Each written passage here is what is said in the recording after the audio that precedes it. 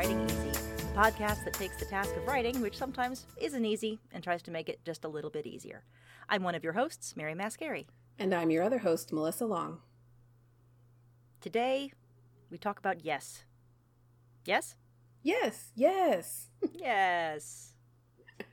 I wonder, did they change it to the l'agneau de si? L'année de oui? That's all the languages I know how to speak. Oh, I don't know. I feel like I should look that up now. I think, yeah. Hi? That's yes in Japanese, but I don't know how to say the year of in Japanese. Ya? Da? Si? Agneau de oui? si? Yeah, agneau. Yeah. I'm out. So for those of you who are speak other languages, you will probably have detected that we are going to be talking about the year of yes. Yes, that is correct. Funny to us, maybe not funny to anyone else. Doesn't matter. Our podcast. Okay, go ahead. So, our regular listeners will probably know I'm a huge fan of Shonda Rhimes. And yeah, surprising. Spoiler. Huge fan of Shonda Rhimes. Have been a fan since Grey's Anatomy. And I had been following her for a while before this book came out and really frustrated that I didn't know very much about her. She's incredibly private. And this book, Year of Yes, came out in 2015.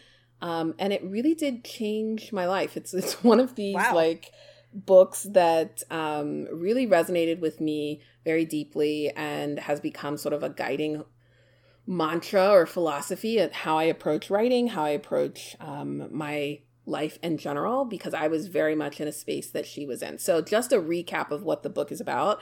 It's essentially her being an introvert, like many writers, getting a lot of anxiety about social activities and settings and finding that very stressful. And she was having a conversation at Thanksgiving with her older sister in which she was relaying all of the things that people had been asking her to do that she had been saying no to, that she couldn't do because she didn't have time. And at this point, she had Grey's Anatomy and Scandal and How to Get Away with Murder were all in the air. And she was like, I don't have time to do these things. I can't do these things. I can't possibly do these things. Pretty understandable. Right. Time management, priorities, family, mother. So she was going on venting like many of us have done. And like a sister, like only a sister can do. She was like, her sister was like, you always say no to everything. And she said it in that kind of tone that was like judgy and like, this isn't a problem. And like, you know what, I'm tired of hearing it. And it really resonated with her, right? I'm like, I've been that person. I've done that for my own sister and she's done it for me. But I think it really hit her. And so then she started thinking about it and then went on this quest for a whole year to say yes, particularly to the things that scared her. And the whole book is a reflection of that journey. And you can really now see how that has also, again, elevated her career because now she has a very active presence. She's got classes, she's done commencement speeches and all of these other activities because of her willingness to say yes and really conquer some of her fears. Oh, that's so exciting. And that's really brave to just be like, yes, all right, I'll do it. I don't want to, but I know I should. And to take that. Yeah, that's really, I'm really impressed. You pick good heroes. I picked John Lennon, who's amazing as an artist, but as a hero, like to model your life after, don't. You're much better at the hero picking than me. I'm a very practical person. I'm like, I need very structured guidance. Yeah, that's much better. So what are some of the things that she said yes to that she wouldn't have otherwise? There's a couple. She talks about doing the commencement speech at Dartmouth, which is her alma mater. And she was asked literally like a week after she made this declaration. She's like, I was terrified. Like, this is not something I want to do. So that the book dedicates a lot of time and space to that. And it also includes her speech that she gave. Nice. She talks about, meeting the Obamas and going to the White House. She talks about Jimmy Kimmel doing an interview, like her first big Well, I wouldn't say it was her first big interview, but she actually like was there for the whole Jimmy Kimmel episode, and they did this whole scandal thing and started this partnership where after every episode of Scandal, they would do like some special feature on Jimmy Kimmel. Oh, nice. So like she talks about all of these different like opportunities that she had to be in the public spotlight in a way that terrified her. She talks about her weight and her journey to like find self-acceptance in her body and her appearance and her weight, and to also lose weight and what that meant for her emotionally and physically. Yeah, especially in LA. Right. It's crazy how like the sizes aren't the normal sizes. Like they don't have that size. It's like, what? Yeah. Well, and I think the interesting thing here is like she talks about also some like anxiety and resentment, because when she lost weight, she would get all of these different compliments and like people would see her and treat her different. And so she had to come to terms with what that meant about like how people view others.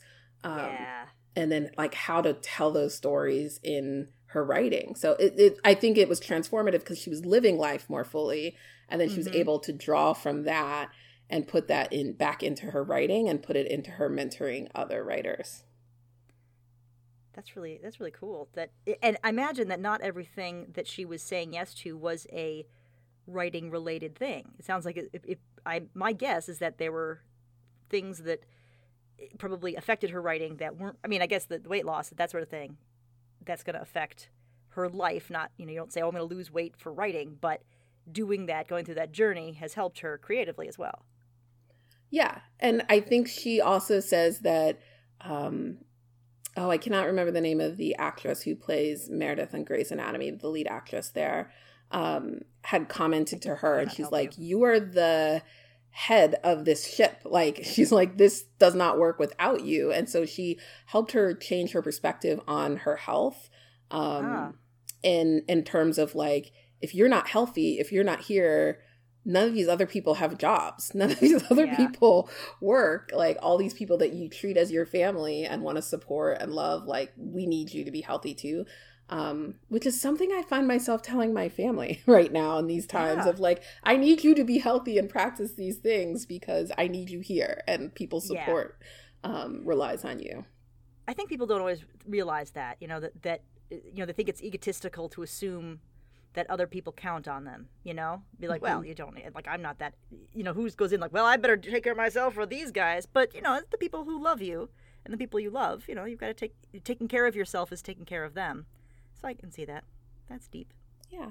She talks about family. Like, she has 3 daughters. She's a single mom, although she doesn't like that term. But I think she doesn't like the term because she recognizes that she has a lot of money and privilege. And so she's not doing it in a way that many moms are, or single parents are. Yeah, she gets help. She has a lot of resources available to her.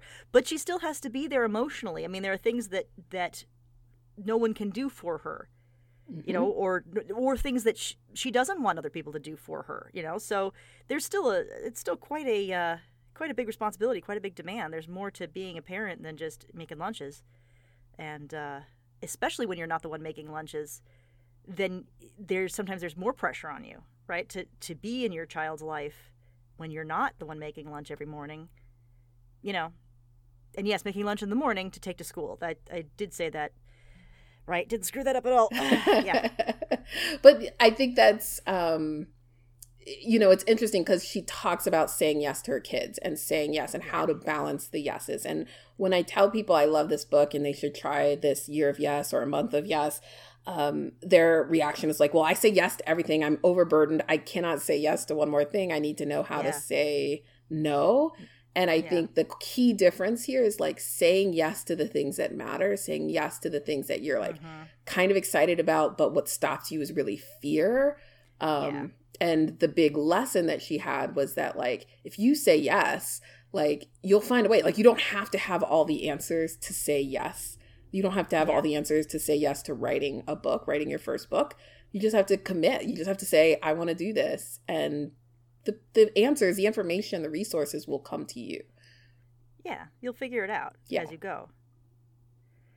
I think that's an important thing to say is it's not about agreeing to do everything and becoming everyone's bitch to do it.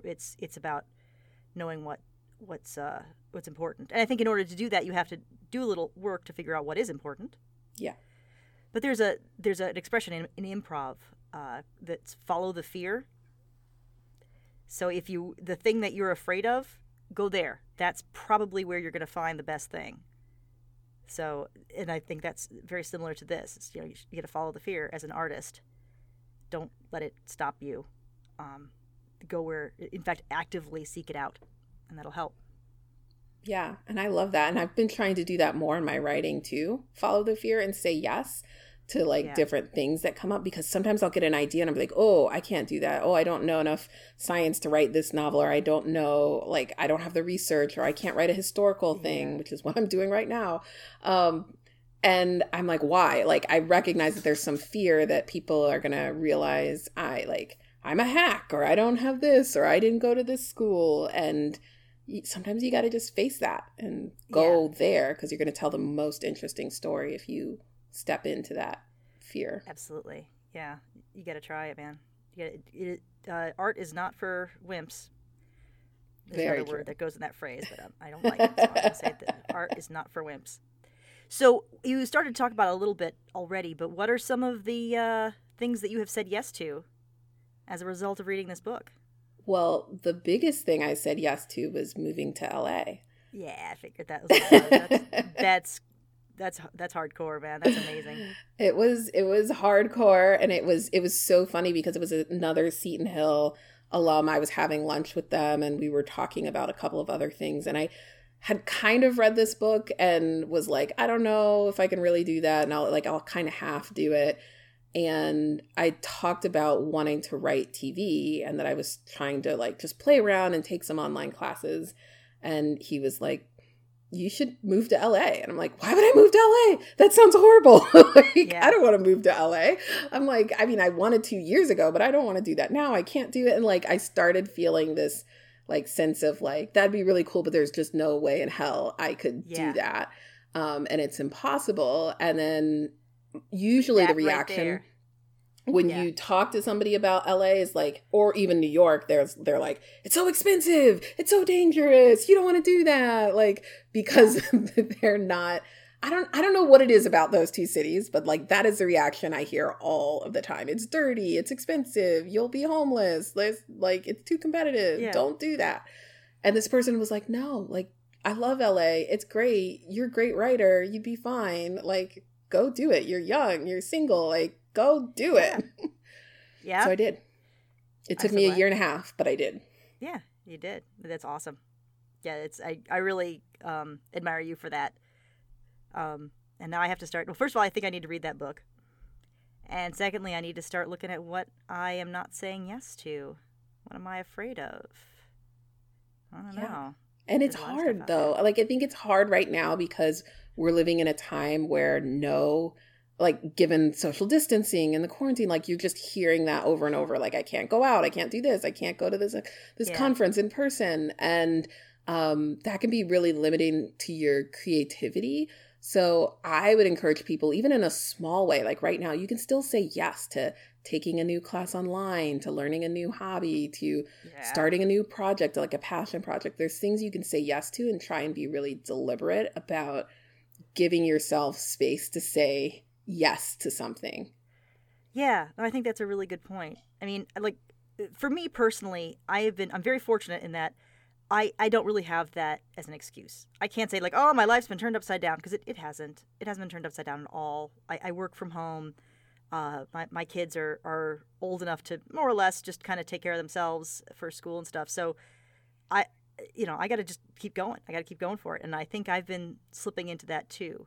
So obviously, we don't want to say force yourself to do something you don't want to do, but you have to choose for yourself. You have to decide for yourself. But I think it's worth, just being honest with yourself, and you know the truth, and you can tell. I'm sure that when your friend talked to you about going to LA, my guess, and tell me if I'm wrong here, you probably had a very physical reaction to it. Yeah. You could feel that, the immediate fear but excitement too, right? There was a feeling. Oh yeah, there is And definitely a feeling. it's a very intense one, and you go, oh, I couldn't possibly. That right there, listen to that. That's an indicator that you've hit on something important. And look for those, I would say. Yeah. Well, all right. I think we're at about time for this episode. This is very inspiring. I hope you all, I mean, I say go out, but I mean, metaphorically, go out and find things to say yes to, find things to challenge yourself, find things to grow and push yourself, because, yeah, this is not for wimps, but you can do it. You really can. We believe in you. Yes, we do. So, last thing. So if you're enjoying this podcast, I hope you are. Oh, you are? Well, thanks. That's so great to hear. Hey, can you do me a favor then? Just a second. Won't take very long. Go to Apple Podcasts. Go to like the store part where you go to like find podcasts. Look for our podcast, even though you're already probably subscribed to it. At least I hope you are. And there is where you can leave a review. Just put, you don't have to write an essay or anything, but just to put a quick couple stars, hopefully 5, a couple nice words would absolutely make our day, and it really helps us. And then it also helps other people get this great resource that you are enjoying so very much. And if you're not enjoying it, well, I'm sorry. We did our best. We did. We tried. Yeah, that's all you can do. And remember, everybody, that writing is hard. So take it easy. I'm Mary. And I'm Melissa. Bye, everyone. Bye.